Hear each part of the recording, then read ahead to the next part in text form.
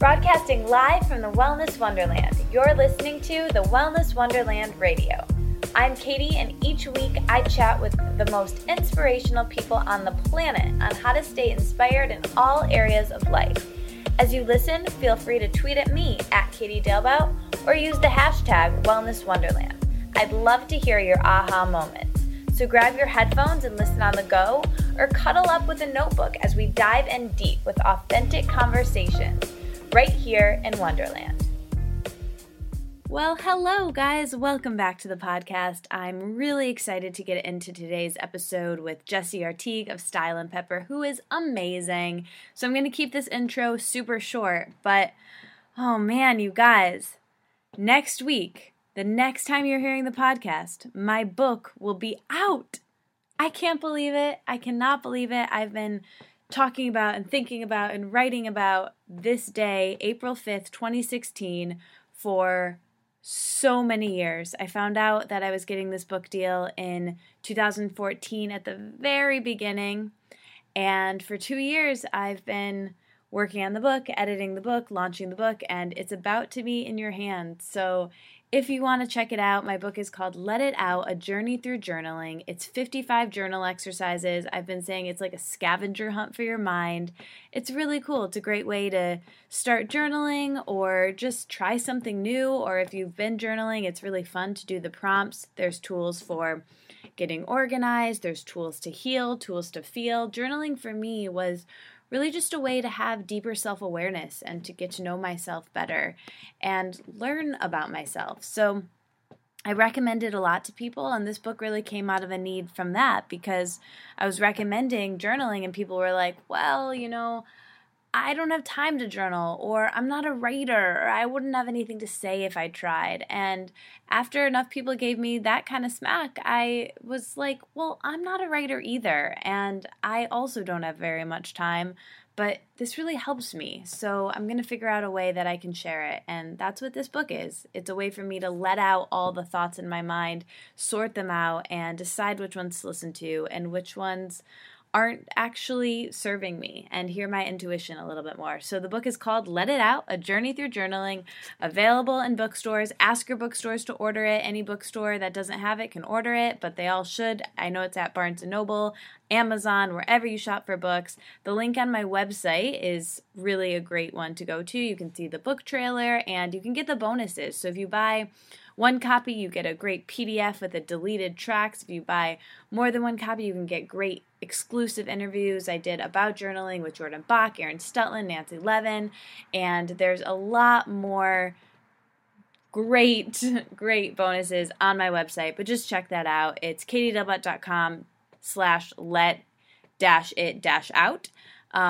So yeah, check it out there, or just go to the website. Again, it's in the show notes. You can just click on the album art. That's really all I wanted to say about that. I'm going to be in New York City for the book launch the week it comes out. So next week, I cannot believe it's already next week. It's crazy. What am I going to pack? What am I going to wear? I mean, it's really challenging in this season of spring to figure out if it's going to be hot. Is it going to be cold? It's probably cold in the morning, hot later. I don't know. So if you have any suggestions, let me know. I just bought a cool dress at Anthropologie. I really hope it's warm enough to wear it. Let's all just cross our fingers. But anyway, on to the important stuff. I'm doing a live podcast April 5th, the day the book comes out, the big day, with my best friend in podcasting, Christy Harrison, who hosts Food Psych. We're doing a swap cast, and we're having amazing guests, many of them who have been on my podcast, like Kelsey Miller and Caroline Dooner. She's going to play songs on her ukulele. It's going to be amazing, and there's so many more guests. There's so many great things happening at that amazing event we're doing. Tickets are only $10. They're going to sell out, so get your tickets now on my website, in the show notes. Come to New York. It's going to be fun. If you're in New York, it's going to be great. Okay. The next day, so that's Tuesday the 5th, Wednesday of next week, the 6th, I'm also still in New York, and I'm going to be at my launch party. My launch party is at Ginger Snap Organic, and you guys know Ginger Snap. You love Ginger Snap. Jamie, who owns it, was on the podcast. We love her. And so Gabby Bernstein, who you also know and love, who wrote the foreword of my book, and Jordan Bach, who you know and love and has been on the podcast twice, they are co-hosting my launch party at Ginger Snap Organic from 7 to 9 p.m. on Wednesday, April 6th. So come hang out, get a book. I'll sign a book. Gabby will sign the book. And we'll just hang out and have a really good time. We'll hug. Jordan's going to make a playlist. It's going to be hype. Come and hang out. I can't wait. And I have a couple more things coming up in New York. Links in the show notes. And I love you guys. I'm going to get into the episode because I have to go. But you are amazing. Thank you for listening every week. If you're new, thank you for finding the podcast. Let's be friends. Find me on social media. Like the podcast. Share the podcast with a friend. Maybe leave a review. That would be like the coolest thing ever.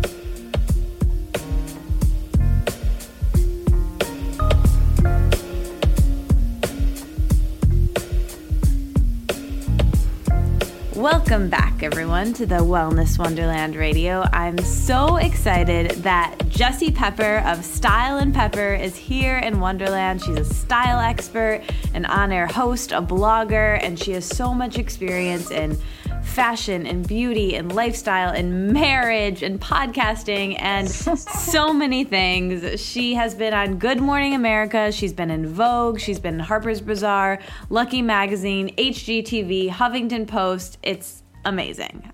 All the places she's been covered. I'm literally blushing right now. Good. Well, you should be because you are so awesome. She's the girl behind Style and Pepper, and I'm so excited that you're here hanging out with me. This is going to be so much fun. Thanks for being here. Hey, I am glad to be here talking with you too, and I am just so excited to get to know you better because I feel like there are a gajillion ways that our lives, at least what I can see of yours online, I feel like they overlap a little bit. So I'm excited to hear more about your story as we go. Yeah, I know. That's my favorite part of these conversations is that they really are conversations. It's not me just like rattling off questions for you, and it's a two-way conversation, and you're right, there's so much overlap. And that's so funny because the first thing I wanted to ask you, and I kind of ask everyone where to start, is really to zoom the lens back and tell me about how you got to where you are doing what you do today. And I know that we both majored in broadcast journalism and both use those degrees in similar ways now, but probably not how we thought we would use them at all. No, not at all. So take us back. Okay, so it started when I was 11 years old and literally was so obsessed with being what I, anticipated to be the next primetime news anchor that everything that I was into as a kid of that age, was so atypical. So most of my friends were playing soccer or going to the mall or doing stuff that normal kids that age do when they're, having fun. And I was staying home on Friday nights to watch Dateline and waking up at 6 a.m. to make sure I caught the local news before it switched over to the Today Show in the morning because I wanted to have it on in those first few minutes of the show where it was just twins. Why were we not friends? I don't know. Where did you grow up? I grew up in Michigan. I'm still in Michigan. Oh, my gosh. Okay, Did you grow up in California? I grew up in Scottsdale, Arizona. Oh, cool. I've never been to Arizona, but I hear it's beautiful, and I love warm weather, so I'm sure I'd love it. Arizona is this kind of well-kept secret, I think, in terms of wellness. It's like a wellness mecca. Oh, my gosh. We should go. We should go. I should come visit. Thinking we should just plan a trip because I love going back and visiting my family, but then there's all sorts of little resorts and just, the yoga scene is extremely wonderful. There's tons of healthy food. There's tons of people living active lifestyles. Okay, I feel like it's sold. It's fantastic. Plus times of the year that most of the places in the United States are covered in snow and just really crummy, in my opinion. Arizona is beautiful. So amazing. We should plan it. Yeah. So that's where I grew up and I love it so much. My family still lives there. I love going back. But very much, thought that I was going to leave Arizona, work in network TV news and be the next Katie Couric. so funny. I'm just like laughing over here because I relate to that so much. Really? Yeah, my whole thing was I wanted to be the next Katie Couric, and that exact Get out of person. here. Yeah, and my name is Katie, and so Oh my gosh. it was pretty funny. And I went to college and studied broadcast, and I don't know if this was the case for you, but for us, before we got to the TV news classes in journalism, we had to take a bunch of radio classes. Yeah. And I remember being really frustrated and like, oh, I can't wait till I get to the TV news classes, these prerequisites, like whatever. But they actually turned out to be really helpful because I learned how to edit, and I learned how to, I still use a lot of those skills that I learned in those radio classes in making a podcast. But back then, podcasts didn't even exist, or maybe they existed, but I didn't know what they were then. No, I don't think. I never knew about them until like the last, I would say, 5 years or so. Yeah. And so as soon as I graduated, I started this podcast, and it was pretty funny how it's like that Steve Jobs quote that always comes up on my podcast, but you can't connect the dots moving forward. You can only do so going back. And so for you and I, we both use the skills and the parts that we really liked about broadcast. And now I always say, like, I still am a journalist. I just only report on the things that I like. Yeah, I love that. Yeah, it's so funny. It's similarly for me, it's like, I think I've been labeled a number of different things professionally, which is fine because I do a lot of stuff. And so it's kind of hard to put everything that I do for my career into one box, I think. And that's why it's funny because lifestyle expert is the one I would say just most generally describes a lot of the different things that I do. But it's great because one of the things that translates well to now me doing TV news is that, especially if you watch a lot of the stations and shows that have like a lifestyle component to them. So probably not like, Lester Holt on the nightly news or some of the more hard hitting. I'm an NBC girl, so I stick with kind of that network. So I don't know a lot of the other station shows, but like when you watch the Today Show or Good Morning America or different, Access Hollywood shows like that, where they do have a lot of the lifestyle component, it's really handy when they're looking for someone to come in and talk about, whether it's fashion trends or it's, health and active lifestyles, or whether it's technology. All of these different things sort of fit into that category, which is great because, like you said, it's really fun when you get to quote unquote report on the things that you're interested in. And those things are kind of, what I'm all about. So it's wonderful. Yeah, you're such an inspiration to me because I remember having this moment after college when I was like, am I just selling out and giving up on my dream of like being a TV news reporter? And then I really had to have this moment with myself and be like, wait, no, I actually don't want that anymore. And I think, and obviously you know this, but that industry is, it's really competitive, and I don't have a competitive bone in me. Like, I was never athletic or into sports, and you have to move a bunch of times and like move to a small market and report on corn. And I just like, I didn't want to be like, I didn't want to be tied to that through my job. And so this seemed like a better fit. And the really awesome thing that really helped me get out of that, I'm not actually selling out and not doing this dream of mine. I'm just doing it in a different way. And maybe I will be on one of those shows just as a guest and not as,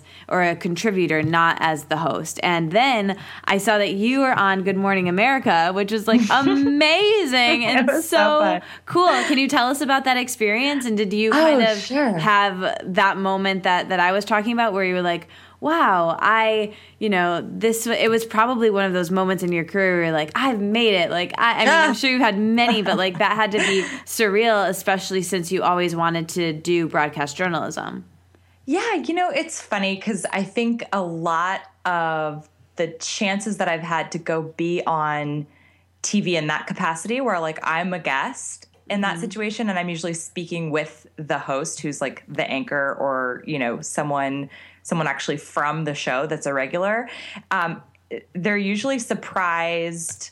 And I think actually the interesting thing is that there's like a range of emotions that I see flash across their face when they see that I know how to mic myself up, or like I know how to do a sound check, or I know my way around a news studio. I actually did work in TV news. And so familiar with the industry, professionally. And so it's funny because sometimes they're surprised, sometimes they're relieved, sometimes they're like, oh, who does she think she is? And the time that I had at Good Morning America was just so positive. Like the producers were incredible. Mm-hmm. The host, which was Amy Robach, who I actually watched on NBC for a long time on the Today Show. I love her. I love her so much. And so I was so excited. I didn't know who I'd be talking to until I got there that morning. So yeah, she's way cool. Oh, she's rad. So I was super excited. And like from start to finish, I was so impressed with the whole experience. And yeah, I mean, I was having pinch me moments every 5 seconds because someone would walk by me in the hall that maybe a typical person wouldn't recognize, but because I'm super into all fangirl. I fangirled all over the place. I was like, oh my gosh, or even just like seeing like the headshots of the news anchors from the past, however many years from that network, had autographed their headshots and they were framed in the hallway. I was like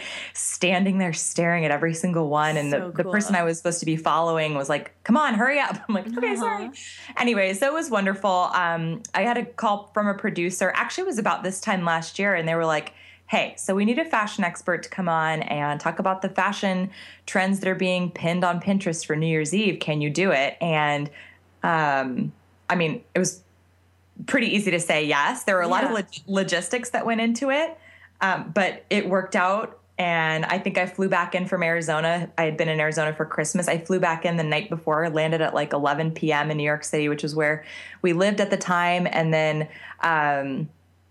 the next morning got picked up by a car at like 3:30 a.m. with all my stuff for the segment. And I was home by like 7:30 or 8 the next morning and already was like, wait, so do I take a nap or how do I get over the adrenaline rush? What's going on? Yeah. Oh my gosh. Well, you were amazing and adorable and so real and authentic, which is just so cool. And it's so cool to see how that came to be. Were you nervous before going on? Okay. I hate sounding so obnoxious when I have to answer this question, but I really don't get super nervous before I go on air. I have so many other things in life that make me nervous that I always feel like my nerves save themselves for like random everyday moments when most people are able to be totally calm. But for some reason, I just don't get freaked before I go on. So luckily that morning I was cool as a cucumber. And just, we had a couple of like little interesting behind the scenes moments where like the model had a situation we had to try to get over and there was a timing issue with even just like the run of show for other news that they were covering. And so I generally like kind of try and run with, roll with the punches. Yeah. And that other stuff was keeping me distracted enough that I wasn't even thinking too much about being on air. That's amazing. Well, you were such a natural and you were just so cool. I'll put the link in the show notes so everyone can check it out. That'd be great. Yeah, that was so cool. So let's take everyone else back a little bit. So I feel like we covered until you were 11, and then I completely jumped until when you were on Good Morning America like last year. So tell us a little bit more about. That's all I've ever done. Yeah, from 11 to network news. No, I'm just kidding. You've had lots of twists and turns in there, so I'd like to cover like a little bit of that, and you like how you got into fashion and styling. Were you always interested in that? I always have loved like fashion and beauty, and as much of a tomboy as I was growing up, I think I just always loved those kind of lifestyle aspects from even just a creative standpoint. I come from a really artistic family, and yet I can't like draw a stick figure to save my life or any of the other. I mean, that's like putting it kindly. But like I have professional painters and really, really talented. My brother's an amazing graphic designer and my mom and dad are both so creative. And I feel like fashion and beauty for me are like my medium in a way. I think that's just how I express myself even since I was a little girl. And so it's always been a part of me, but I never paid attention to it or thought I would pursue it as a career. So I studied broadcast journalism in college. I was on even in high school, I was on, we actually had a media track at my public high school in Scottsdale. So I was skipping regular classes and doing college media broadcasting classes in high school. Wow, and that's cool. Being bused to the Walter Cronkite School of Journalism at ASU, in my spare time and in the summer and doing stuff on a national level pretty young. And then when I got to college, obviously picked that as my major. That was an easy choice, but really quickly I got burnt out, which is so that is soon to get burnt out on your career. Maybe because I started at 11. I didn't really start at 11, but that was when I became obsessed with it. I mean, I was so obsessed. I used to take the kitchen table and pull the kitchen table against the kitchen wall in my family's dining or, kitchen area, dining area, and take the newspaper after my dad was done with it in the morning. And I would read the newspaper to my mom while she was making us breakfast in the morning. And I remember I've seen one video of this as proof. And I was reporting, I think I was saying that I was Connie Chung or something like that. And my grandpa was there. And I remember he was if you're going to report the news, you need to say a name other than Connie Chung. And I was like, what should I say? And he was like, you should say Jesse Chung. So then I started saying, I'm Jesse Chung reporting live for the Arizona Morning News, which there's no such thing. I just made that up. But it's so cute. I would say that I was Jesse Chung. And after a while, I had this little alter ego. But anyway, so in college, as I was studying and starting to do internships, I interned at the NBC affiliate in Phoenix and started doing both on-air work. And then also in the afternoons when the morning news shows were over, I was helping out in the basically in the marketing and ad sales department, the business side of things. And that I got, really excited about. But then I also, just as you said, started getting a little bit nervous about this idea that I'd be moving around to smaller markets, doing all this other, schlepping my own camera and tripod around and filming my own in-field stuff and then editing it and living in the middle of nowhere and just kind of trying to make it work. And for a lot of people, it's worth it, and for a lot of people, that's just a part of the story. But it didn't resonate. And then I had a really well-known Phoenix anchor woman. I think she thought she was doing me a favor, but she sort of cornered me in the women's bathroom one day. And she was like, just so you know, if you ever want a family and if you ever want to live in one city for more than 5 years at a time, you need to get out while you still can.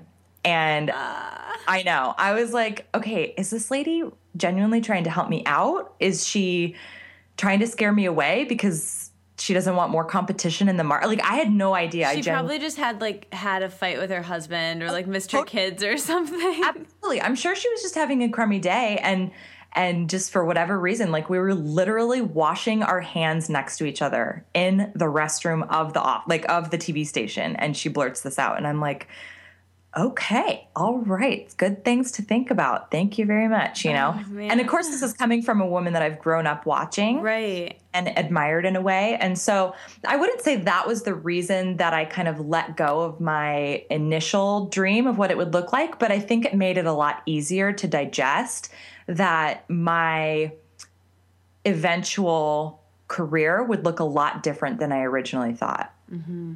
And so I graduated still with the same degree. I had added on, I double majored in media communication. So I had a lot of extra classes in there beyond just broadcasting. I took psychology classes. I took advertising classes. I took business classes. I took, a ton of general communications classes and loved it all. And then when I graduated, my husband and I married and moved to Kansas City, Missouri. And we moved there for his grad school program. And I pretty quickly realized that I wasn't going to pursue TV news there. I mean, there were so many reasons. I don't need to get into all the nitty gritty of the industry, but basically I just needed a job fast because my husband was in school full time. We had just bought a house. And so I was I got to pay the mortgage, you know? So I got a job in marketing. I worked in corporate marketing for a few different architecture firms throughout the few years that we were there, and started my blog at that time, which originally was just showcasing kind of personal style and the personal style of others. And it's sort of grown and changed from there. It's now a spot where I share way more than just that, but I would say that's still my bread and butter is kind of personal style. But I love sharing tips and tricks for healthy living, and I love sharing, you know, shopping resources. And I think most of my like lifestyle content kind of spreads out across all of my different channels. I'm really active on social media, so I share different things kind of on different platforms. But the blog is still sort of, you know, my little internet home, and it's a space where I always like to just give advice on a happy, healthy, and flavorful life, and that's kind of what everything that I do branches out from. It's so beautiful. And I relate to all of your stories so much, especially with the blog transitioning and growing and changing as we grow and change, because I feel like in your 20s, like you're changing so quickly. And I started my blog when I was in college, and at the time and I always say this in interviews, like when I'm being interviewed, but I say that the blogs had many iterations because I've had many iterations, you know, so it's constantly growing and changing and evolving based on like what I'm into.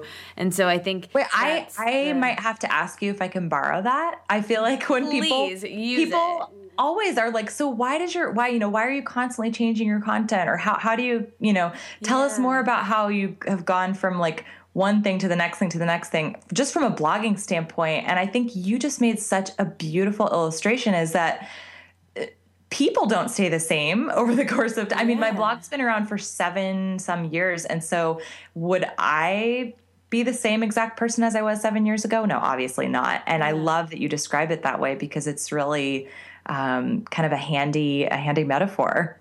Yeah, I mean, I think I heard once that your blog should be an extension of your resume, you know, and I think whether it's your resume or just an extension of you, it's part of us, you know, and so if we were just tied into it being, and that's why I'm so grateful that the name of my blog, you know, The Wellness Wonderland, when I first started that, it meant something very different to me than it means now, and I think of it now as like this umbrella term that, you know, encompasses all areas of life, from your mental health to your spiritual health to your physical health to all of it, to your style, everything. But I'm really glad that name can kind of finagle to transfer to that, and I didn't name my blog something like, you know, like fitness only, or like, I don't know, like something I like love that. it. Yeah, and so I think it's the same for you. I think when you make that's advice I give to people when they're like trying to figure out a name, of like, don't name it anything specific, because your niche might change, or you might not be into your niche, but then those followers might just love you, not for your niche, but for you, and want to grow with you and change with you. And that will allow you the space to do it, or just use your name, you know? So yeah, it's cool to see that that's a common thing, and that's definitely something that we both have in common. So after you left, you ended up transitioning out of doing your work full-time and decided to do the blog full-time and get into styling. So how did that kind of come to be? So I was really accidentally thrown into becoming a personal stylist, just because I was running my blog on the side while I was working full-time, and had a handful of people that had reached out and asked me to help them with some personal style work, mainly just like putting together outfits from their own closet, maybe a little bit of shopping here and there. And after my first 2, I say quote unquote clients, which to me, I was just going and doing this kind of because I was flattered and I thought it was a favor. I knew one of the women I knew from church, and the other woman was the spouse of someone that I worked with. So they weren't complete strangers, but they knew about my style through my blog and reached out and said, will you come help me? So I went over to their homes. Yeah, it was really fun, but I was just like, you know, I wasn't thinking that I was doing it as a gig. I was thinking this will just be fun. I love picking out outfits for myself and for friends. So yeah, why wouldn't I? So they both asked what my rates were. And in my head, I was like, crap, I don't have rates. I didn't know this was going to be a paying deal, you know? And so I made something up. I don't even remember what I said. And they, you know, I went home from both of the different things with a check and realized that there might be other people out there interested in these same services. And this was right around the time that Rachel Zoe was really getting a lot of press, especially because of her TV show. Cool. I think it was like right at the same time that came out. And so I think and it was also really right as the economy was, you know, completely crapped out. And so I think a lot of people were understanding the term stylist as more of a household word. And then I also think that a lot of people were trying to save money and be smart by not just walking into any old store and buying like the full outfit off the mannequin exactly how it was styled, but like maybe they could buy one piece a season and work it into their wardrobe, making a bunch of new outfits by only adding that one thing, which is obviously saving money. Even if you're hiring a stylist, a lot of times it can be a really economical choice. So I started doing personal styling. I was doing it on the weekends and at night, started getting asked to do events and things. I started calling right as I realized that I could make money doing these personal styling jobs, I started calling the local producers and saying, hey, let me know if you ever need a fashion expert to do segments. Cool. Started doing that really regularly. I was at pretty much all of the different stations there in Kansas City, at least once or twice a week, probably. Let me think.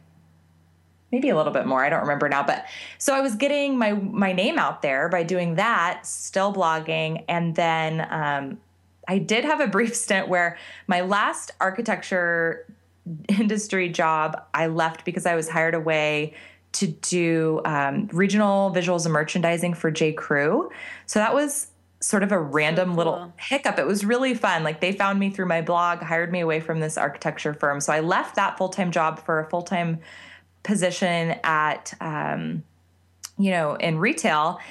And then was only there for about 8 months because at that point, my own stuff at Style and Pepper had started to just kind of blow up, explode. Yeah, it was really, really scary and amazing and wonderful. And I felt so blessed, but just equally like kind of freaked at the same time. So I left my job at J. Crew to go out on my own full time. And actually just this past September, celebrated my 4th or 5th year on my own full time. I think it'd be my 5th year. Yeah. That's so cool. So soon after that, did you move to New York? And so about a year and a half later, we moved to New York. My husband got an incredible job offer with the company that he already worked at. So it wasn't even like something we really pursued. Someone, from headquarters in New York City called and said, hey, do you want this job? And we had never even talked about moving east. In fact, when we moved to Kansas City, we were like, let's just do it for grad school. We'll move back to Southern California when we're done, which was where we met and got married. And he got the offer and we just sort of looked at each other and was like, why not? I mean, we've always just enjoyed adventure and love kind of creating these chapters of life for ourselves. And so did that, and we just moved from New York City to like the LA area, back to Southern California, a few months ago. So we were in New York for about 4 years. You guys are so cool. That's oh my gosh, amazing. Not at all. No, you seriously are. We'll get into your podcast with him in a minute, but I want to know, so what have you learned? What's the biggest and best lesson you've learned in those past 4 years of being an entrepreneur? Gosh. Oh, that's such a good question. I feel like the biggest thing that I've learned is that I need to be open to learning something new every day, because it's the moments where I look around, see things swimming along and think to myself, oh, I got this. Like, this is working. Those are the days that usually then there's a speed bump or a hiccup or something else that directly follows where I'm like, no, not only did I need this for a little dose of humility, but I think I also need this because I'm just, meant to learn more about XYZ. And honestly, it extends past entrepreneurship as well. So whether it's like, okay, you shouldn't have hired that person, or I use that as an example because I really haven't had too many hiring mishaps, but whether it's related to my actual business or whether it's related to self-care, or whether it's related to my marriage, it can be anything. I think entrepreneurship has taught me that to always be learning is one of the greatest gifts. And I'm a perpetual learner. I love it so much that even though it's hard sometimes, and like I said, even though it brings humility during times in which you don't always want to be able to embrace humility, I definitely see it as something to value. And I'm thankful for the chance to even be able to make mistakes and be able to learn things as I go. That's so good. I think that's such good advice. I was just having a conversation with a friend yesterday about being flexible and being able to, like you said, roll with the punches. And she recently had a baby, and she's a very type A person, super perfectionistic, and we both are. And she's completely had to let go in so many ways because she can't control her schedule anymore. And it's such a beautiful thing to just always be flexible and always be learning, because I think that we're given those, like you said, those moments for a reason to learn what we're going to learn. And if we don't, we'll just keep being given them again and again, and they'll get louder and louder. So it's just really important I'm really glad you shared that. Oh yeah. I mean, it's just true. I think there is this new wave of vulnerability that's popping up in a lot of the online world and a lot of the online professionals that probably you and I both admire, and I love it. And I think it's important. And I think that it gives us a lot of freedom to feel like making mistakes is just a part of our stories, Yes. Feel like making mistakes is just part of our stories. I love that. And it's so true, because I think making mistakes is part of our stories. And when you tell me about your mistakes, Jessie, like that's the part I love the most. Like that's what I can connect to. Oh, girl, I should just write a book full of mistakes and hand it right to you. It would be probably hilarious. Yeah, and honestly, probably like that, we just want to connect with each other. And so I think, when you share your mistakes, it makes you feel less alone and more human, and it makes me feel hearing them less alone and more human. So it's totally just like a win-win for everybody. So I love the vulnerability craze, if we can even call it that. Sure, let's call it that. Yeah, it's so good. So I want to talk about style a little bit, and I wish that you could just pick out my outfits for me, like every single day, and costume changes. I would love that. I love putting together outfits, like for anybody. It's so weird. I don't currently do any personal styling, but there are many times where I'm like, man, I should just revert back to that and kind of pull up this old, few years old offering that I used to do, because I really do love it so much. It's just, unfortunately, other things have sort of crowded that out. But yeah, I would absolutely pick out outfits. Oh my gosh, you're the sweetest. You're so cool. Yeah, my roommate actually in college was an apparel textile design major, and so she's actually pursuing being a personal stylist. She lives in New York, and she works at Vogue right now. And she would, every day, we lived with each other, and she would come upstairs to my room. I lived in like the attic of our house, and she would lay out my clothes for me every single day. And or so then, for you, jeez. Yeah, well, kind of. But then when I left college, I was like, what do I do? I don't know what to do. What do I wear? And I just like always feel like I'm a mess. And I still like have some of her items. She was a great like thrifter. And so I still like have items from hers that I stole from accidentally borrowing and not giving back. And so I definitely lucked out, but I was spoiled. So I need all the style tips I can get. And I would love for you to share some of your go-to style tips of right now. I know I'm kind of putting you on the spot, but I'd love to know any like style tips for women, just that are like in general for everyone listening, and even maybe some trends of right now that you're into.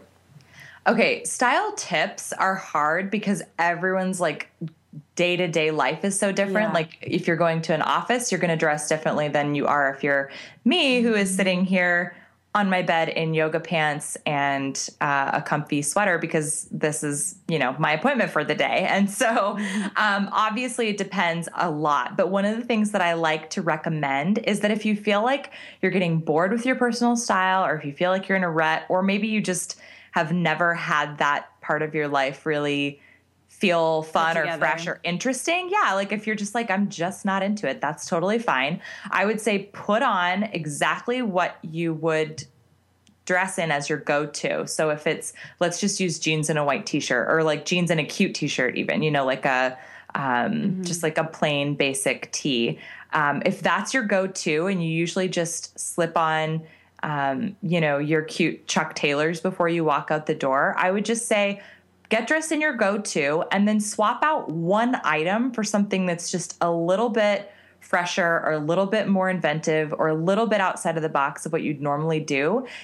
Leave the house and see what happens. And when I encourage people to do this, it doesn't matter, you could be getting dressed to go for, a really kick butt day at the office, and the same thing would apply. Don't wear jeans and a t-shirt, please, but put on your, your normal, whatever it is, and swap out one, maybe swap out your pair of earrings for a fabulous statement necklace or something, and just experiment in a way that allows you to sort of, like kicking away from the edge of the pool, but still hanging on to like a little kickboard for safety, if that makes sense. Like you want to go deeper, you want to be more adventurous, you want to try new things and new trends. That's a great way to try out a new trend. Like I think a lot of times we flip through these Scented Glossy magazines and we pay attention to what celebrities are wearing and what movie stars are, gravitating towards, all of these different ways that we figure out what's in trend, right? And we think, okay, so if, suede mini skirts are in and big, huge, chunky fisherman sweaters are in and thigh-high leather boots are in and big statement hoop earrings are in and slouchy beanies are in, all these different like trends that you might want to try. I think a lot of people feel like I'm just going to put it on all at once and hope that it works. And most often it's really better to just like sprinkle it on in small doses until you feel comfortable enough to try the next thing. And I don't know. I think the beautiful thing about style and the beautiful thing about the lifestyle design approach that I teach, it's called pepperology. And I picked the word pepperology for a few reasons, but one of the things I love most about it is that everyone can use the same ingredients so differently to come up with a recipe that is just incredibly unique, incredibly diverse, and is going to be so innately true to them. That is the beautiful thing about personal style. It's the beautiful thing about cooking. It's the beautiful thing about creating a home, all of these different things, even cultivating a career, you could say. It's just about what you do with those trends or those style pieces that you love and how you mix and match and how you add flavor here and there. That's what makes it exciting and fun. That was so good. That's such a good one. So when you're talking about that go-to outfit, what's your go-to outfit, like the one that you're excited to wear from your closet right now? Oh, gosh. Let's see. So it's interesting. My style changes day to day for sure, but it also changes quite a bit depending on where I am geographically. And since we moved around a lot, I'm forever kind of editing, revamping, changing. And I think I'm in an interesting transition point right now because we just moved from New York City to Long Beach, California. We live 2 blocks from the beach. So like I have gotten rid of a lot of my quote unquote, New York City attire, or at least some of it. I mean, like most of my cold weather clothes, is probably going to live in Tupperware containers for a while, just until I figure out like what I want to keep and use and stuff. But I find myself reaching for way more casual stuff than I did, 10 months ago, 6 months ago, even 2 months ago. My go-to right now, I would say, is some form of like a flowy tank dress. Usually like I gravitate towards really flowy silhouettes. And actually that's kind of a fun thing. I don't know when this is going to air, but I am working on a line of my own. It's going to be a really small batch. Yeah, I have not told anybody except for like my husband and my business coach and a few other like really close friends, but it's so not public yet. Oh my gosh. Well, this won't be coming out for a long time. So this is like this is good. This is like you heard it here first, everyone. Yes, you totally did hear it here first because exclusive. So I gravitate towards these silhouettes, and I find myself like if I see it out in the wild as I'm shopping, I'll always snatch it up if I love it. But I find myself always wishing like, this is perfect if it just had better straps, or like, oh, this is great. It just needs to be like 3 inches longer or 3 inches shorter or whatever. And so I decided to finally do something about it. But I would say this like flowy silhouette dress, like mid-length. So I like where it hits right below the knee. And then right now, since it's chilly, I am throwing over like a slouchy sweater, like an actual knit sweater. And then if it's really cold, I'll do like a leather jacket or something too. I love mixing textures, and I love mixing structured with more free-form pieces. Pretty much every outfit I ever wear out of the house consists of at least one piece of vintage. So I'm a huge vintage collector. I have like an archive here in the garage that is just pieces that some of it I've worn, some of it I've never worn, but it's like akin to, you know, probably like a 60-year-old man having baseball cards from like, you know, the 50s and 40s. Like you just keep getting cooler and cooler with every answer. It's like they're in boxes, and I may never even, you know, end up getting to take them for a spin. A lot of them I do. Cool. Like I make a point to try and wear the stuff that feels too crazy to wear. And that's the thing, like that's that mixture piece that I love. Like I have this neon brushstroke plaid 1960, like probably late 60s mini dress with long bell sleeves, and it's so cool, crazy. And like I remember seeing it being like, I love that so much that I can hardly breathe right now, but there's no chance that I would ever wear it anywhere. And it was from a thrift store, so it was probably like under $5. And so I bought it, and I probably bought it 5 years ago, and I would say have been working up the courage to wear it the entire time I've owned it. Finally wore it the other day. I believe that it took the move to California because it's such a Southern California 60s dress. But the reason I felt like I was able to justify wearing it out without like a costume party to go to is because I wore it with a pair of like slip-on Keds, like little lace-up, kick-around, white, just like basic tennies, and a backpack. So I was basically just trying to pull accessories from like my absolute most casual end of the spectrum to temper this, you know, piece that otherwise would maybe make me look a little bit crazy. And the thing is I felt great wearing that outfit. And I kind of like looking back, I'm like, I had been missing out on wearing that outfit this whole time. But I really do think that pushing myself to make, you know, again, like that's definitely not the most adventurous thing anyone could do, but pushing myself style category, I get a rush from it. It's like a little adrenaline push for me that I love. And in the cases like this where it ends up being a decent or even really fun decision, I always, you know, it encourages me to do it more often, I should say. No, that's so good. I'm so glad you shared that. So I think another thing that really stops people from exploring with their style or being adventurous with their style, and I'll speak for myself, this is something that I struggle with a lot, and I was planning to ask you this anyways because it's something that I always talk about a lot in the show because it's been my biggest struggle in life, but body image. I think body image is something that people really struggle with when it comes to style, or at least I do. And, you know, maybe wanting to wear a certain style, but not feeling comfortable because of the way that their body looks or the way that they perceive their body looking. But I also think that style can be really helpful and really beneficial when you are struggling with body image. So I would love if you could kind of speak on that, and then also share with us if you've ever struggled with body image being such a public figure. Oh my gosh. Yeah, that's such a topic that's really near and dear to my heart. I absolutely have struggled with it. I still struggle with it. And it's actually probably one of the most asked about things in my lifestyle design sessions with my own clients is, or I should say maybe not the most asked about, but it does come up probably the most frequently. Mm-hmm. So a lot of times people don't even know that it's something that they want to ask about how to figure out, but it just, people blurt out like, oh, I hate this about myself or that about myself. And they don't even realize that they've got these like deep-seated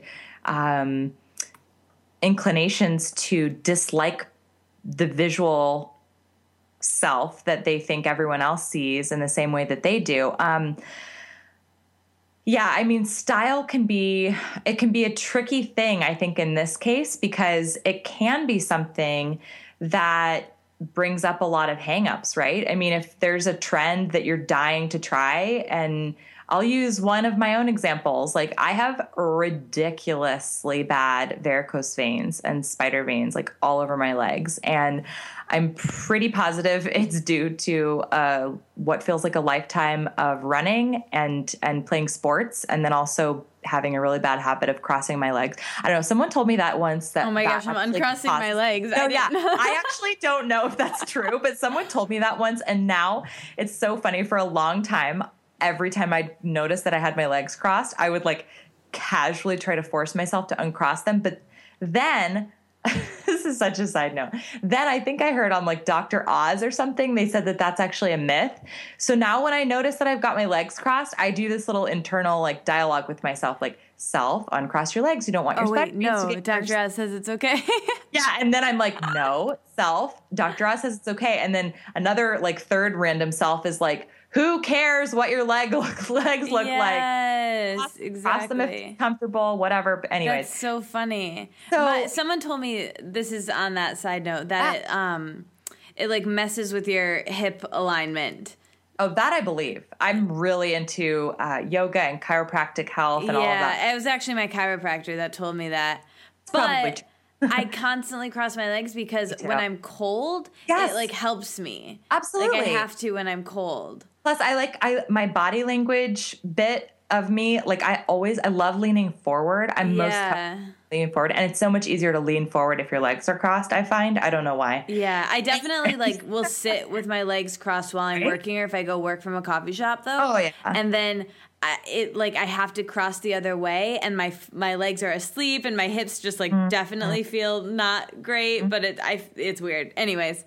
Weird side note. Well, but that's one for me. Like I occasionally will get really self-conscious about the way that my legs look. And, for a while I was like, yeah, but it's funny because I like my legs in most other cases. It's just the surface of them that bothers me. And so like when I want to wear a mini skirt or like a short dress, and show off the muscles on my legs that I've only gotten through hard work, it's like, or, especially, this was actually a time that it came up really recently. I competed in a triathlon this fall, and one of the things they do is they write your number, like your bib number, they write on your arm and on your leg. Mm-hmm. And it was funny because I was going to lunch like the day after the race with a friend, and she was very good-naturedly teasing me like the week up until. She's like, are you going to bag out on the race? Are you going to bag out? And it was a total joke. She wasn't being a jerk or anything. And I was teasing back saying, I just don't want to do it anymore. So anyways, the next day I was going to lunch with her, and I really was excited to wear like shorts or a skirt so I could show her the number written on my leg in Sharpie, because that was like my badge of honor, right? Like I'd finished my race, I all these things. But I remember I was like so bummed out because I felt like it meant being okay with showing the varicose veins and the spider veins like on the backs of my knees and on the sides of my legs. And so I had this moment where I was like, which is more important, giving that up and saying who the hell cares, or covering up my number that I'm really excited about and proud to show my friends. And I'm going to have to make a choice based on which one's my priority. And I ended up deciding that little Sharpie squiggle of strength is really what it ended up being, was actually more important to me. And I was like, who cares? This is the other thing I always say. If someone's looking closely enough at my legs that they can see how veiny they are, they're a creep. They either need a restraining order or they probably have their own issues and they're seeking out, imperfections on someone else. Yes, exactly. Yeah, I'm glad that you shared that, because it just goes to show that like everybody has an insecurity, whether it's a weight thing or another physical thing. It's always something, and we're so not alone. Like we were saying before, I think just outing these things and sharing them and talking about them, and that's why I ask, is really helpful. It's definitely helpful for me. And like you said, people don't really notice how you look all that much. They really notice how you make them feel. Yes. And that's something that I'm really learning right now, as my body's changed a lot in the last couple of years, and in ways that were healthy for me, but has been really, really hard and like really, really trippy for me. And I was having a conversation with a friend, and she was just like, honestly, like I know it's been really hard for you, but like I just don't really see it when I look at you. You've been the same all along, and it's been me all along at all the different sizes and weights. So I think that's really the important thing to remember, is that while you maybe only see the veins, someone else just sees Jessie or me or whatever. And so I think that's really important and really great. And then also I think style is a great way to express yourself and to absolutely make yourself feel really great regardless of body. And I know that when I was in my eating disorder and the thinnest I'd ever been, the way that I dressed then was like, I didn't feel like I needed to focus on style, because I was just like, this sounds bad, but I was just like, well, I'm the size of anything will look good on me because I'm the size that the media has made to be beautiful, which it's not the only beautiful size. It's just this one that like our society's decided to put so much pressure on, and it's the one that's most difficult to attain, and that's why people become so into it, and it's rare, and that again is why. And so then as my body changed, I had to really figure out how to dress this body, and it took a bit more thought and a bit more effort, and it wasn't necessarily a bad thing, but it's definitely something that is different. And I think that talking about this and getting into style, regardless of what your body is really important, because the whole point of why those clients reached out to you and all the people who work with you, the whole reason I think probably why and you can speak to this, why they reach out is because they want to feel good, and they want to feel good in their bodies, and you help them to do that. And I think style is really crucial for that.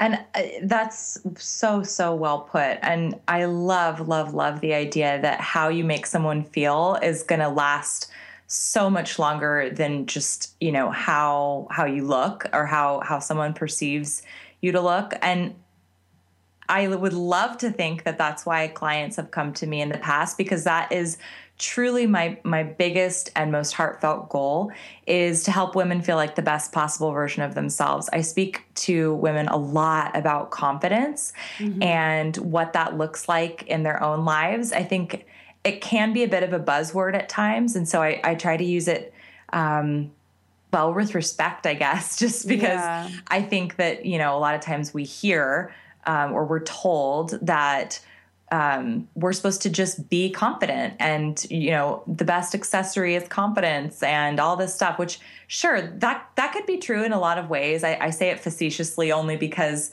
I just feel like I hear it and see it so much. And it's not a bad thing, but I think that there's more to confidence than just saying own your outfit and strut outside like nothing else is stopping you. And there's more to it than that. I think it so important to look at exactly what makes you feel like the best version of yourself. And then to really, use confidence almost like a tool in order to help you achieve the great things that you're meant to do. And so confidence, I think, is very closely tied to, or can be very closely tied to, how you look or how you dress yourself. But I think it's just so much more than that. And I like to say that the best way to have confidence or to feel confidence is by embracing your truth. And so in our sessions, we do these like truth-seeking exercises where it's really all about figuring out, okay, what's true for Katie? What's true for Jessie? Is it feeling physically a certain way? Is it feeling emotionally a certain way? Is it having a home that feels a certain way, a career that feels a certain way, all these different things? And if we can figure out what your truths are and rewrite the ones that feel sucky, like the ones that say your legs are ugly because they have veins all over them, that actually is kind of a truth for me. And so I have to rewrite that constantly and either replace it with something or reframe it so that my confidence can be placed in that new truth instead of something that's just this like ambiguous emotion or thing that I'm supposed to just like snatch out of thin air in order to be able to go out and live my life or wear cute outfits or any of the other things that we feel like we're supposed to use it for. That just helped me so much. You're so good. Really? Yeah. Oh, good. Yeah, I really liked what you said there. And I kind of want to pick up on that and talk about that just a little bit more. So when you have a thought like that, like a negative thought, or that's really a negative belief, I think that beliefs are just thoughts we think a bunch of times. So when you have that negative belief of like, oh, I can't be confident because, my body image or whatever. Is that something that you work with your clients to really, how do you rewrite that? Can you give us a little bit more information on that? Yeah. So there's a couple of different exercises that we do. One of the biggest ones is to look really carefully at the negative beliefs. And we try to unpack them so that if it is something, I keep using examples of my own because I always try not to, dip into the privacy element of what my sessions are like. But if you can dig into the negative beliefs and figure out when they started, what keeps them around, and what you're doing to allow them to be consistent, I think that's a big one. And then I do another exercise that's really a deep dive where we talk about your strengths and your stresses. So the first thing we do is talking about what is stressing you out. And it's like pretty much a brain dump. You can do this at home if you're listening and this sounds interesting. Yeah. And then, feel free to call me if you want like the next steps, because it can be just so cathartic and helpful to do this. Like initial piece of it is to just jot down on a piece of paper everything that's stressing you out. And we kind of go line by line in our sessions. And then after we've talked about your stresses, we talk about your strengths. And one of the things that is so beautiful and sometimes even hard to imagine, but it just turns out this way every time, is that so many of the strengths that people identify in themselves contradict their stresses or complement what they need to overcome the things that are stressing them out. And so we basically cross things out and connect the line. It's a lot of mapping. We're drawing lines, we're circling, we're crossing things out, we're doing it together. And through taking a really, really close look at all of these things, I think that it's almost like pulling back the curtain on these negative beliefs. If there's like a evil puppeteer behind there that's like kind of managing everything from a bunch of strings up above, you don't know that. All you see is the little like Pinocchio puppet, what are those things called? The marionettes, on the stage. That's all we see. And that's the stage of our mind. And it's hard to understand that we're not always in control of every single solitary thing that flashes across the stage of our minds. Sometimes there's an ego involved. Sometimes there's hurtful words from the outside that are involved. But so if we can pull back the curtain and see what's controlling those thoughts, I think it's the healthiest and most effective and most long-standing way to get them in control, so that we can move on and pursue the most flavorful life possible. Yeah. And the greatness that we're created for sure. Cool. Yeah.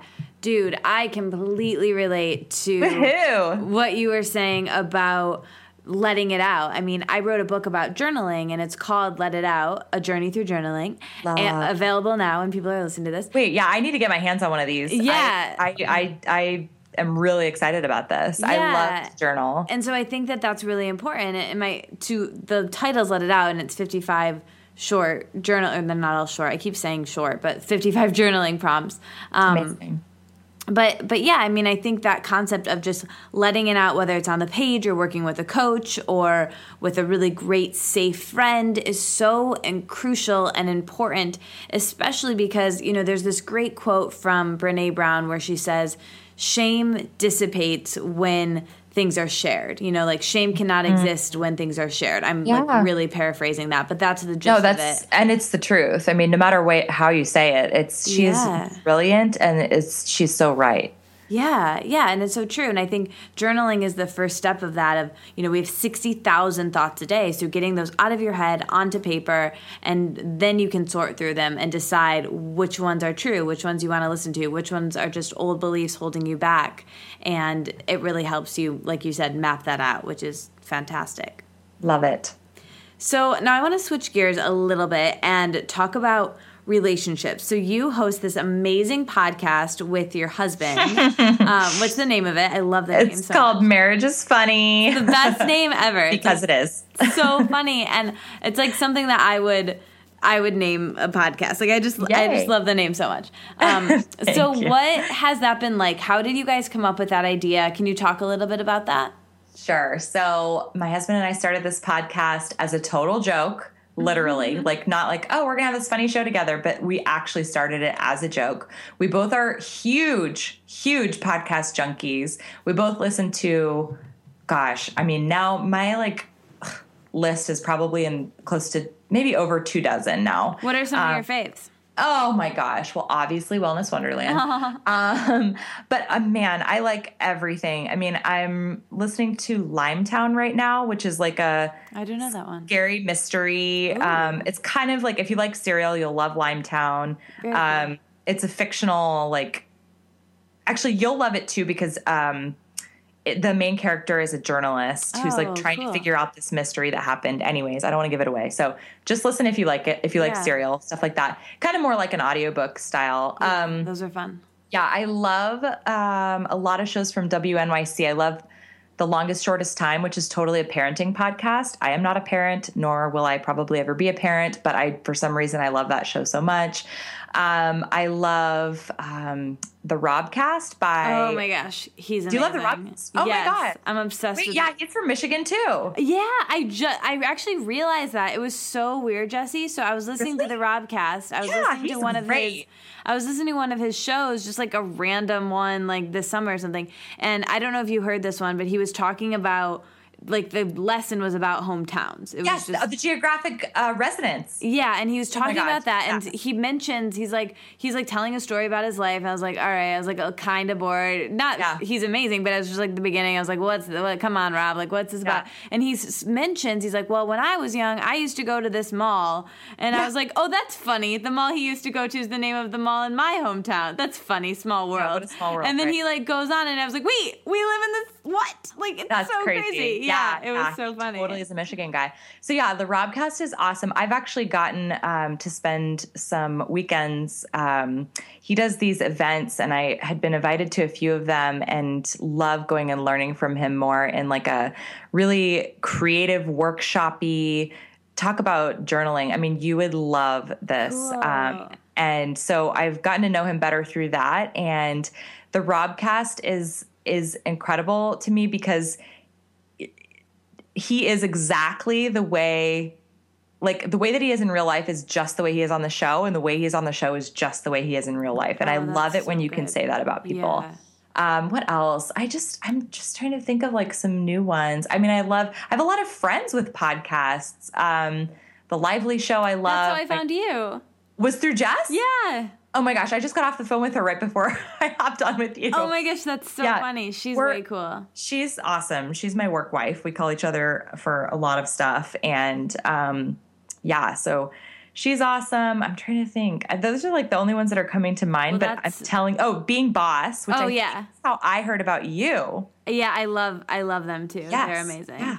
So anyway, the list is long, but we decided to start a podcast because we'd have these conversations with each other, and we would kind of wax poetic because we were either having like a disagreement, even if it was just like something dumb, like what color to paint, a piece of furniture or something. Not that that's dumb, but like in the scheme of things, it didn't feel like it was the most important thing to be arguing about. And putting up a chandelier. Putting up a freaking chandelier. You got it, girl. Okay. So we almost got divorced our like first week of marriage by putting up a chandelier. The story's in episode 1, I think. But so we would have these conversations, and we would really wish that we had someone to like mediate for us. And we used to have these really close friends that lived nearby, a bunch of really close married friends when we lived back in the Midwest. And last year when we started the show, we were in New York, and we just didn't really feel like we had the same type of community that we once had. We still had wonderful friends, but we just didn't have as many like really, really close married couples that we could fight in front of. And not that we fight a lot. It's just, I don't know. You need people. It's just like the same way with girlfriends, or guy friends. Like your friendships are important, but I feel like, you're taking it to the next level when you feel comfortable enough to like, let dissension happen. Right. And It's not like going to ruin a friendship, a good friendship, if you fight every once in a while. So we experienced that and said, we should just record one of these conversations where we're like kind of duking it out and just send it to like our close friends. And I said, heck, if we're going through the trouble of doing all that, why don't we just turn it into a podcast? And so we were kind of both like, yeah, great idea. And so we just LOL slowly decided to keep figuring out what that would look like. And then after several months of thinking about it and kind of talking about it, we launched in May of 2015, and oh my gosh, we just have seen like our worlds turned upside down since then. Just opportunities and a cross-country tour and a community that like blows us away every day, literally every day. I cannot get over how much our listeners have meant to us, both just like in solidarity of letting us know we're not the only ones that fight over stupid chandeliers and like stuff like leaving your socks all over the house. But I don't know. I mean, it's heartfelt and super and real. Poignant topics too that people write to us and want to know about and ask about and allow us to minister to them. And we're working on some really fun things that relates to that as well. Potentially a video component that's a little bit further down the line, but even sooner than that, we're hoping to be able to work with couples 2-on-2 basically. And then we also have a retreat in the works, which is going to be the non-marriagey marriage retreat that we've always longed for and that we've never been able to find. It's going to be like basically just drinking wine and hanging out and not a lot of like dorky exercises or like couples therapy, but a lot of just heart-to-heart conversations and openness and community. That's what it's all about for us. So we're excited. Oh, that's so cool. Yeah. Everyone listening has to check out the podcast. Yeah. I am not married or even in a relationship, but maybe I will be by the time this comes out. So many of our listeners have said, I am not married, but I really believe I loved it. It was so cool. And I'm learning a lot about the type of relationship and the type of communication style I want to have going into the next relationship. And so, I have full body goosebumps hearing you say that, because I think communication is so key, but again, it's overwhelming and there's so much to it. Yeah. But when I hear about people like you who are identifying what they're looking for and what they're striving for, mostly probably because if you've heard anything on our show, you'll want to do the opposite. Just as we try to learn from our mistakes a lot. So if it's inspiring you, I'm thankful that it's probably going to prevent you from like any of the missteps that we've experienced. But I probably not, but it'll help me like get through them with as much ease and like poise as you guys do. Here's what we say is that like, we're figuring it out as we go along. And if it helps someone else know that they're not the only ones figuring it out as they go along, then that's the point, and that makes us happy. So we love hearing that. Yeah, I mean, I think it's the theme that we've been talking about this whole call with vulnerability and community and sharing the real things and the struggles in life, because that's what makes us feel like human beings and like we're not alone. And I think that at the end of the day, that's what I want, and I think that's what everybody wants. That's great. So good. So you and your husband we've mentioned this throughout the talk, you guys have moved a lot. So what advice do you have for moving and finding community and building community wherever you go and just feeling comfortable in your homes as you've been moving? Could you give any advice there? Yeah, it's funny because I love experiencing new places as a local. So like even when we travel, we try to do like the least touristy things possible. I mean, with some exceptions, obviously, but moving to me, I almost try to like pretend is just an extended version of travel. I know that probably sounds really weird. No, it sounds but cool. I've always looked at it that way, and we've done some extended stays. Like we've been places that we've stuck around for anywhere from 2 weeks to 2 months at a time, and I love those opportunities, but it does definitely make for an interesting situation as it relates to community. And that's been something that I'm just continually learning more about. I think it's interesting that you brought up that episode of Rob's, the one about hometowns, and something that I do like to talk about occasionally is geographic resonance. And that's a completely 100% made up term. I have no idea if it's true or not, but I have this theory that just like people have personalities, that cities and places and towns and even neighborhoods have personalities. And I think that just like you can find your soulmate in another person, whether it's a romantic soulmate or a friendship soulmate or even like a soulmate within your family, I think that you can do the same with places that you visit and places that you live. And I think you can have multiples too, but I just have experienced many different places from living in them and have had varying challenges with community in each one.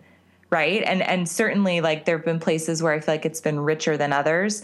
But since we recently moved to this new neighborhood in this new city, in this new state, I feel more ridiculously comfortable and at home and like embraced by the people here and the community that I realize that we have found our geographic soulmate. Like this is it for us. We stayed in Long Beach for 2 months a few winters ago because we were so freaking sick of New York in the cold. And I loved it then and knew that there was something special about this place then and had not been able to really stop thinking about it. And then when Gerard got this job offer in LA over the summer, we realized that we could live in Long Beach and he could commute to downtown LA. And until we got here, I did not even realize what an incredibly massive blessing that would be. And it's funny because we recorded an episode before we moved where Gerard asks me the same thing because he is a little bit more introverted, or not. It's not even necessarily about introvert extrovert, but he's a little bit slower to warm up in just like a brand new random person situation. If he's being introduced to someone, he's great. He's so warm and fun and wonderful. But like I'll walk into the post office and leave feeling like I'm, besties with my mail carrier just because I love talking to people. I love hearing people's stories. I love connecting on like a deep level with new people all the time. And so moving around and making new friends hasn't always been that big of a challenge for me. But so Gerard asks me, I think it's episode 19, actually, towards the end of our first season, where he says, like, can you help me feel more comfortable with making new friends? Because it's not my strong suit. And it's funny because I think I jokingly said, like, one of my favorite ways to walk up and make a friend with somebody is to pick out something about them. Compliment? And to compliment them. Yeah, it's just that's my go-to. Easy. And you maybe that's more of a girl thing. Well, it's funny because that was the joke in the show is he was like, you walking up to someone and being like, I love your haircut is a little bit different than me walking up to a dude and saying, hey man, nice jeans. Your butt looks great. Yeah. And like walking off. And I was like, yeah, probably. But it's just so funny because I think it's maybe there are definitely some differences as it relates to gender, but just in terms of the approach. And then, of course, like me walking up to a guy and complimenting his jeans would be a little different than me walking up to a girl. But anyways, I think that that's a great conversation starter. And the one tricky thing is like you definitely don't want to then always make every conversation about what we're wearing or how you look or, you know, the more vain kind of components of ourselves. But which, by the way, I use the word vain like lovingly. I'm like what's the word? An unapologetic vain person. Like I am vain and I am okay with it. So, but I don't want all of my conversations to start that way or be about that. And so a lot of times I'll try to pick out something that I can observe from just watching them. So like if they have a tote bag from Whole Foods and I'm in a new city and I don't know where the Whole Foods is yet, it's really easy to be like, hi, I know this might sound funny, but could you tell me where the nearest Whole Foods is? I just moved to the area. And especially when you are new somewhere or if you are visiting, you'd be so amazed at how quickly people want to help and want to provide references or, you know, welcome notes or suggestions about their area, especially if they love it too. And so I just think that's one of the things that I love most about traveling and moving is just sort of expanding my community of friends and expanding, you know, the long list of people that I love that I've met throughout the course of my life. Cool. That's so cool. Thank you so much for sharing about that. Sure. I love that. So now I want to ask you my signature question. So this is like my favorite question to ask everyone when they come on the show because I feel like it really gives me a picture into their inside life a little bit. So what do your morning routines look like? Maybe you can share like the first few things you do when you wake up in the morning and how that affects how the rest of your day goes. Sure. Well, lately, the first thing I do is shove Gerard out of bed and tell him to please turn on the space heater so that the room is warm. It's funny. We just moved into this old beach bungalow, and it is so cool. old that it had a furnace at one point, but the furnace no longer works. So we have no heat, which we live in Southern California, so you don't think it's going to be a big deal. But I mean, it gets down to like 40 degrees overnight. And so in the middle of the night, we wake up and we're freezing cold. So in the morning, right now, I'm currently focused on figuring out how to warm up. It involves a space heater. It involves the first thing that I do is drink my like little flight of beverages in the morning. I have a lot of different things. I drink like a powdered greens in warm water with lemon. And so I drink that first, and that usually helps warm me up. And then I have my Rocket Fuel latte. So I have my coffee that I blend up with collagen and MCT oil and cinnamon and some plant-based sweetener. And then I, usually while I'm drinking that, I sit down and I do my quiet time. And my quiet time is different every day. I usually just base it off of whatever I feel like doing. But the one mainstay is that I follow just like any various little devotional plan, depending on the season that I'm in, that has me reading through scriptures in the Bible, and then usually something that another spiritual leader has written about that scripture. So I do that first, and then I either journal or I sometimes read from, usually it's a spiritually focused book that I'm working through at the time, or I will listen to music and color, which I'm so happy that finally people are excited about mainstream coloring as adults. It's like, I'm obsessed with coloring. I also love doing hand lettering. So like if there's a quote or a verse or a line in a song, or even just like a random phrase that, you know, my mom said the day before or something, like I'll hand letter it. And then sometimes I even love to then Instagram it and give it away. So I don't have like this stack of random sheets that are cluttering up my kitchen or my little dining nook where I usually do it. But I'll just take a quick picture and let people comment, and then I'll pick a person and send it off to them, just because I feel like it's a fun way for me to create, but not have any sort of expectation that like, oh, this needs to be a beautiful piece of art so that it can or like business around it. Yeah, no. It's just specifically really fun for me. And I think it's nice because like a lot of people have a meditation practice. Meditation's not really something that's ever worked for me very well.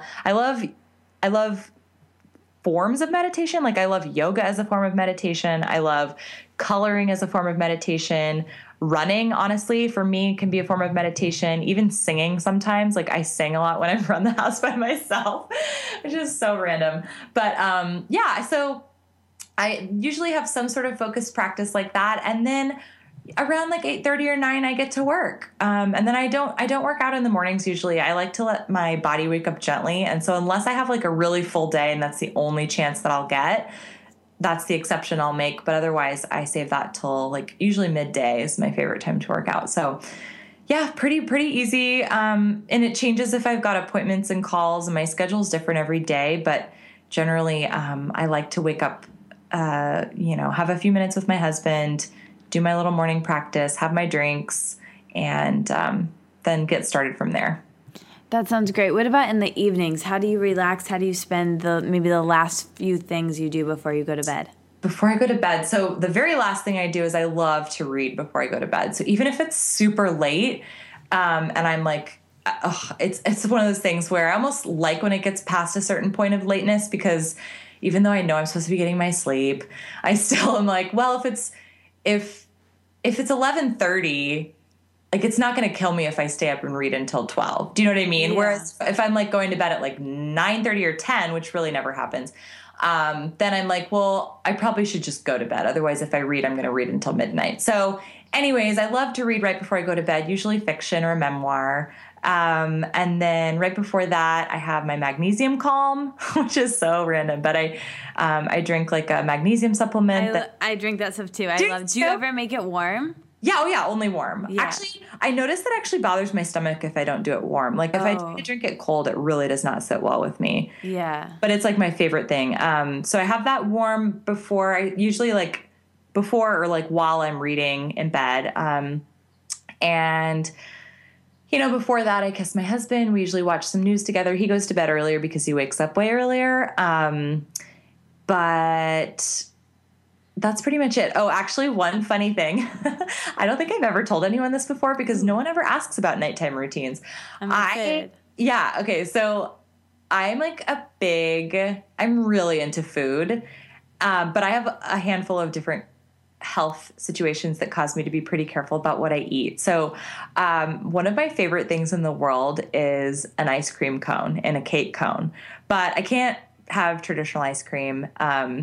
And I choose not to have a lot of the different, like there's a lot of dairy alternative ice creams out there, but a lot of them have a ton of sugar, and I don't do any sugar at all. So I make my own, but I don't even use an ice cream maker because that's too much work. I have one. I used it like once, but whatever. That's one of those appliances that I feel like everyone purchases or is gifted with the best of intentions, but just usually doesn't pan out for everybody. So I make my own right before we sit down for dinner. I whip up in a bowl. I put frozen blueberries, a couple big spoonfuls of pumpkin puree from a can, or like actually by like the box. It's like just I know what you mean. In a box. Mm-hmm. So pumpkin puree, a little bit of sugar-free maple syrup, cinnamon, pepitas, which are just pumpkin seeds, basically, and then my sugar-free chocolate chips and cocoa powder. And I stir it all up and I stick it in the freezer. And then like right when we finish eating, I stir it once more. And then usually like 30 to 45 minutes later, it's like the perfect ice cream consistency. And I spoon that into an ice cream cone and I enjoy it literally at least like 5 or 6 nights a week. It's like my gosh. I'm going to make that like right after this. I have those exact chocolate chips, the Lily's brand. Yes, Lily's. Yeah. Oh my God. Wait, can we quickly please just talk about how amazing Lily's is, but how hard it is to find. I've started ordering it on Amazon by like, you know how you can order wholesale stuff on Amazon? I order 8 bags at a time. Oh my gosh. You just need to come here. They have it at my Whole Foods and it's like right in my house. Oh, see, they don't carry it at our Whole Foods. So I've started just ordering it and that way it just lasts me forever. Like I ration it because they're so good. And then I buy the bars too. The yeah. I had one of those the other day. Bars are so good. So funny. Yeah, that's so funny. I have all of those ingredients like on hand, so I should just make that. Yeah, Instagram it and tell me how you like it. Oh my gosh, I will. That's amazing. I love that. Yeah, really cool thing to share. So, okay, a couple more quick fire questions before I finally let you go. Okay. So, what are you afraid of in your life but you're doing anyways? How are you challenging yourself? Oh, wow. What am I afraid of? So, you know, I get asked about business a lot, and I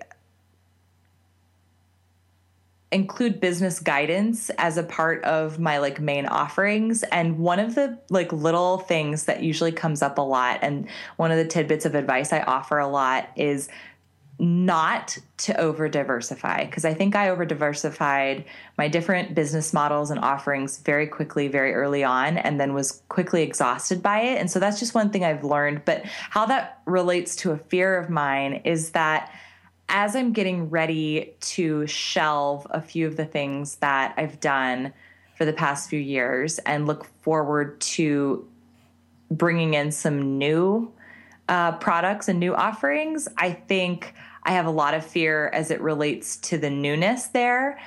Specifically, I've never done anything product based. Like everything I've ever done for business is related to either consulting or on-air talent or something that's more service-oriented. Actually, I did have a vintage online clothing store for like a hot second, but I don't. Wish you had that now.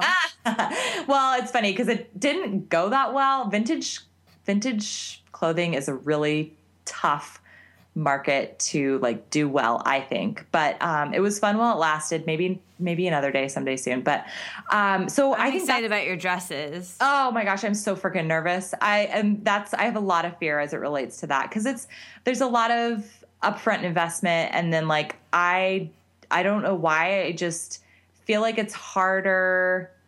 Like if I start it and it doesn't go well, I'll be more mad than like if I have a new blog series that doesn't go well. It's not a big deal. I just don't do it anymore. Do you know what I mean? But then you have more like skin in the game. Totally. So that's one thing that's making me quake in my boots. Well, there's nothing to worry about because I'm going to single-handedly keep you in business because you have the best style, and I want all of those dresses. They sound like so cute. I can't wait. I'll send you a sneak peek as soon as I have. Oh my gosh, I'm so excited. I'm honored. That's amazing. Yeah. Okay, these quick fires are actually quick. So what's your favorite color?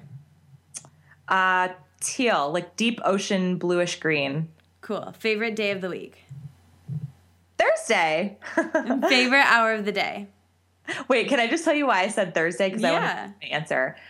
My favorite day growing up always used to be Thursday because I felt like Fridays got like the best day of the week status, and I always it's like bad for Thursday. Yeah. So I always felt like I picked Thursday because then I was at least excited for Friday, and I didn't have to be like obsessed with Friday like everyone else. Just a weird little insight into my brain. But I think as an adult, my favorite day of the week is probably Saturday because I get to spend it with Gerard. I know that's lame, but it's true. No, that's great. My favorite day is Thursday because of that like anticipation. Yeah, the weekend. Okay, yeah, good. It's like I like Christmas Eve better than Christmas. Oh my gosh, me too. Christmas kind of sucks because at the end of Christmas, like it's December 26th. You know. On Christmas Day, I get the Sunday night blues. Like, it's like dumb. Christmas Eve is so much more fun. Yep, that's true. I love it. And that's how I feel like Thursdays are. Okay. All right, where were we? Favorite hour of the day? As much as I love the golden hour, and as much as I hate getting out of a warm bed, I love the mornings, like the crisp 6 or 7 o'clock, depending on the time of year, obviously. I like it when the sun is like just coming up. Yeah, same. I think maybe it's kind of our same logic with Thursdays of how it's like anticipation. You don't know what the day is going to be like. Yeah, and one of my favorite verses from the Bible is His mercies are new every morning. And I just love that, like, it's a blank slate and that God's mercies are new every morning. And, whether you believe in the universe or nothing at all, I feel like everyone can relate to the fact that a new morning holds a whole lot of promise. Yeah. I have this little journal where, kind of similar to you, I write down quotes that I hear that I like from podcasts or people or, that I read. And one of them, it's this Jimi Hendrix quote, and I'm going to butcher it. I think it's a lyric from a song, but I heard someone say it in a podcast the other day, and I wrote it down. And it's basically like, I'm awake when I can smile, and it's just like so simple like that. Like, that is so good. I love that. And it's just, I'm awake. There's a new day. It's a new day. So that's I think, great. Yeah. That's like not the quote at all, but that is the gist of it. I'll look up the quote and put it in the show notes. Okay. What is your favorite, like the best meal you've eaten recently, like in the last week? The best what? Meal. Oh, meal. That would be okay. So let's see. Is it so horrible to say something that I made? No, go for it. That's like really embarrassing. I mean, that ice cream sounds amazing. It could just be that. You know what? Last night's dinner turned out really well. I love to cook, and my husband is really not picky, so I'm always like trying new things. Last night I made smoky grilled eggplant with like a spicy tahini sauce. Oh my gosh. And a side of, I did roasted cauliflower with fennel. And then what was the third thing we had? Garlicky green beans. That's like my specialty. Oh my gosh. I wish I would have come over for dinner. You can totally Those are like all my favorite things. Oh, I love all those things. I'm pretty much mostly whole foods plant-based. So I do eat a lot of ancient grains also. And then I do eat some cheese. So some exceptions, but last night involved a lot of my favorite things, and it turned out pretty well. It was a total accident, but it worked. Tahini is my jam, and I love eggplant. Tahini is the best. Yeah, I have a roasted cauliflower in the oven right now for after this That's what I had for lunch. I had the other half of the head of cauliflower for lunch. That's so funny. And then I was just on Snapchat earlier, and I saw someone making, like one of my favorite people making roasted eggplant with tahini sauce. And so it's like taunting me that I need to make that. So good. We need to follow each other on Snapchat. Yeah, for sure. So, okay, couple more questions. If you could have a superhero power for a day, what would it be? I just have always thought it would be really fun to be able to fly. Yeah. Classic. That would be it. Yeah, easy. Yeah. Okay, you do so many things, wear so many hats like we've spoken about. What is one practical action that you do to stay organized and stay productive during the day, during the workday as an entrepreneur? So, I would say as much as possible to use a system for getting through both my email inbox and my to-do lists. So most of it is just stuff I've self-imposed. Basically, like I only check my email once a day. And unless I'm like looking for something or need something, like if I'm waiting on somebody for something, I'll pop in there, but I won't like open any emails unless I'm seeing exactly what I need. So that's a huge one. So only checking my email once a day. And then that in turn has kind of set a precedent for people to not necessarily expect to be able to get a response at all times of day, anytime that they want. But then the other one is just creating a system that works for me as it relates to a to-do list. I can be pretty scatterbrained when I'm going about my day-to-day stuff. Like I'm constantly having new thoughts and ideas and hearing something I'm excited about or seeing something I want to share. And so I've learned that if I don't jot it down right that second, it's going to keep like pinging around in my brain like a pinball machine. So if I can just like take the little pinball, set it down, write it on my piece of paper next to me. I keep a notebook, a big spiral bound, but like big notebook next to me at all times. And I'll jot it down. And then at the end of the day, I'll look and see like what of it I can crank out before I close down for the night. And usually there's like a bunch of little stupid stuff that I've been procrastinating. But then the stuff that I know is important that needs to be done soon, I put it in an app called Todoist. Oh, yeah, I love that. Yeah, so that's the to-do app that I like the most, and I schedule it for the next day. So then when I wake up the next day, I check my Todoist first because I know that I've already kind of like pre-planned out exactly what's going to be most productive. Yeah, that's so good. That's so helpful. Okay, so lastly, can you recommend to everybody a movie that you're loving, a book that you're loving, and a song that you're loving? And any category can be like your favorite from now or like just that you're into currently or, you know, of all time or whatever you want to do. Is it, you want one of each or just one from any of those? One of each, please. Oh my gosh. Okay, so book right now, I'm reading an old book, but it's, well, actually, I don't even know how old, well, I could look. I have it right here next to me. I'm reading A Tree Grows in Brooklyn. Oh, I've heard of that, but I don't know it. I've never read it. Yeah, it's really great, especially if you have ever been to or lived in New York. Hang on, I'm looking to see. First published in 1943. So It's pretty old. Yeah, it's pretty old. But anyways, it's about like early Brooklyn. And I just like it because it's a good story. It's a story of family and a girl growing up there. And I don't know. I like things that like pull me out of vintage. Yeah, it's vintage. That's great. I was going to say pull me out of the current time. And that'll do it. Totally works. That'll do it. So that's what I'm reading. Listening to, gosh, do you know who I'm loving right now? I'm not sure how to say her last name, but it's Laura. I think it's Mvula.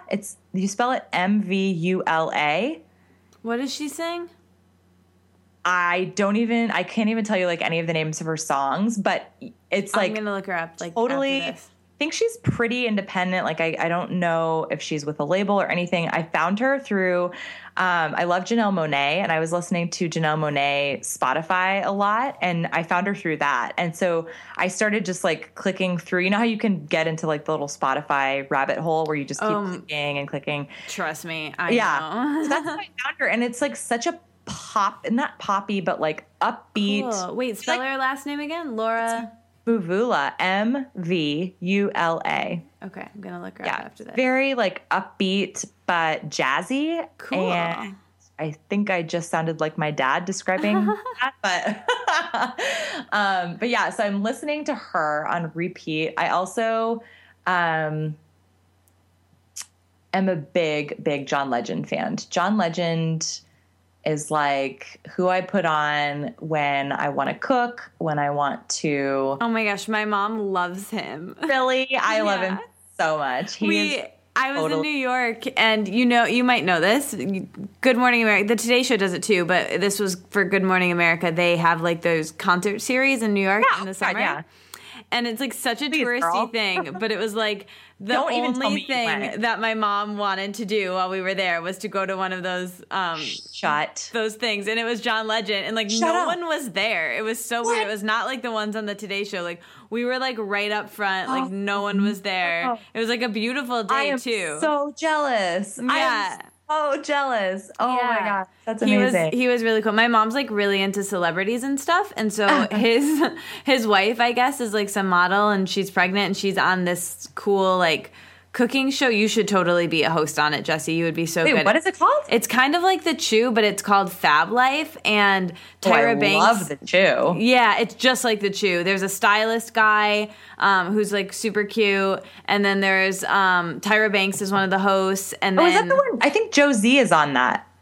Yeah, I think he's the fashion expert. Yeah, that must be him. And then there's this girl who I guess is John Legend's wife, and she Chrissy Teigen. Yeah, and she's so cute. And like Giada was on. She's not a host, but she was like a guest. And my mom, when I was home for Thanksgiving, she's like, "You have to watch this show. I saved it on the DVR." Like, oh my gosh, I want to watch it. Yeah, I think you would love it. You would be a great host on. We should have one of those shows, and I would love to have a show. You can come co-host it with me. That would be amazing. That would be all of our 11-year-old dreams coming true in like the best way possible. Oh, That's amazing. Okay, recommend a movie really quick, and then I'll ask you the final question, finally let you go. Okay, so movie, dang. This is so embarrassing. I'm the worst in remembering movies, but we just watched this one. I'm terrible at remembering movies too. Wait, is it called When We Were Young? It's Ben Stiller and While We Were Young? I saw that too. I just saw it too. It's so good. It was pretty good. And Adam Driver's in it, the guy in Girls. Yes. Who I love. Yes. Yeah, he did a great job. And the girl Karen from Mean Girls is in it. Yes. Yeah, that movie was good. I loved that. We don't go to a lot of movies in the theater. So we watch a lot on Netflix and Hulu, and admittedly, my husband has turned me into a bit of a documentary nerd, which is fine, obviously, because those are great too. But we just also watched Master of None. Wait, did I see Master of None? You should watch that. No, it's not a movie. It's a TV show, but it's with Aziz Ansari. It's so good, right? I love Master. Oh my gosh, I'm a big on. I've met Aziz in real life a few times. Just going to Gerard. My husband used to do. Well, he does still sometimes, but he was doing some stand-up comedy when we lived in New York, which is super fun. Cool. And so we would go to these comedy clubs, and Aziz would just be like hanging out, just like chilling in the back row. Oh my gosh, I'm so starstruck right now. It was amazing. And he's like such a nice guy and I actually, you know what? I've been meaning to read his book. Yeah, it's in my wish list cart on Audible right now, but I have so many that I've bought that I haven't gotten through. So hey, let me know how you think of it, because I want to get it. I think it's supposed to be really good, and I'm excited. He's just really funny to me. Yeah, so. I mean, I think if we're a fan of him, the chances of us liking it are pretty good, because I listened to him being interviewed about it, and it sounded like really, really on point. Yeah. I'm excited. Maybe I'll ask for that for Christmas. Yeah. We can have a little book club and read it together. Sounds fun. I'm excited. Yay. Okay, this has been amazing. I am so glad that you were here. So the final question that I ask everyone, as you know, the name of this podcast and the name of my blog is The Wellness Wonderland. So when I offer that term to you, Jessie, to live in a wellness wonderland, what comes up? What does that mean to you? Gosh, again, I love that it looks different for everybody. So kudos to you for recognizing and being willing to embrace like every iteration of that. I just think that's amazing. I would say for me, a wellness wonderland is when my health goals and my health desires, whether it be mental health or physical health or emotional health, I think when my health goals align with my current truths is when I feel like I've hit that wellness wonderland, if that makes sense, or when I feel like I'm thriving in that wellness wonderland. So, I have a lot of different things that I experience as it relates to all of those things. So whether it's feeling anxious or feeling physically uncomfortable because of a condition that I have, or whether it's feeling just kind of down because I'm, it's a certain time of the year or a certain season or whatever. I think I'm always really, or month. Yeah. I think I'm always really aware of, what optimal is for me, just because I have experienced great moments too. And so I strive for those things, but, it's not always my current reality. But when I can make my current reality match up with my desires in those areas, that's kind of when it feels, like just heaven on earth, I would say, in some sense. And it's different every day. I mean, I definitely struggle with lots of different things, and I'm definitely figuring it out as I go. But I think that even just pursuing the best version of myself and pursuing wellness and pursuing self-care are so life-giving and so encouraging. And so whether or not I ever am actually experiencing that best version, just even the progress, small, incremental, or large, and really exciting, I think any progress at all is what feels like I'm headed in the right direction. That was so amazing. Thank you so much for that answer and everything else you shared and for spending so much time with me. This has been so much fun, and I'm so grateful to know you and grateful to that everyone listening gets to know you as well. Thank you so much. Likewise, Katie. Thank you. Thanks for listening. You made it all the way to the end. I'll be back next week, but until then, let's stay inspired and keep this conversation going. So tweet at me at Katie Dalebout and our guest with your aha moments from this conversation. And like the Wellness Wonderland on Facebook, so we can all hang out there and discuss how inspired we are and how we'll apply it in our daily lives. And never miss another episode or post from me by signing up for email updates on thewellnesswonderland.com. See you back in Wonderland.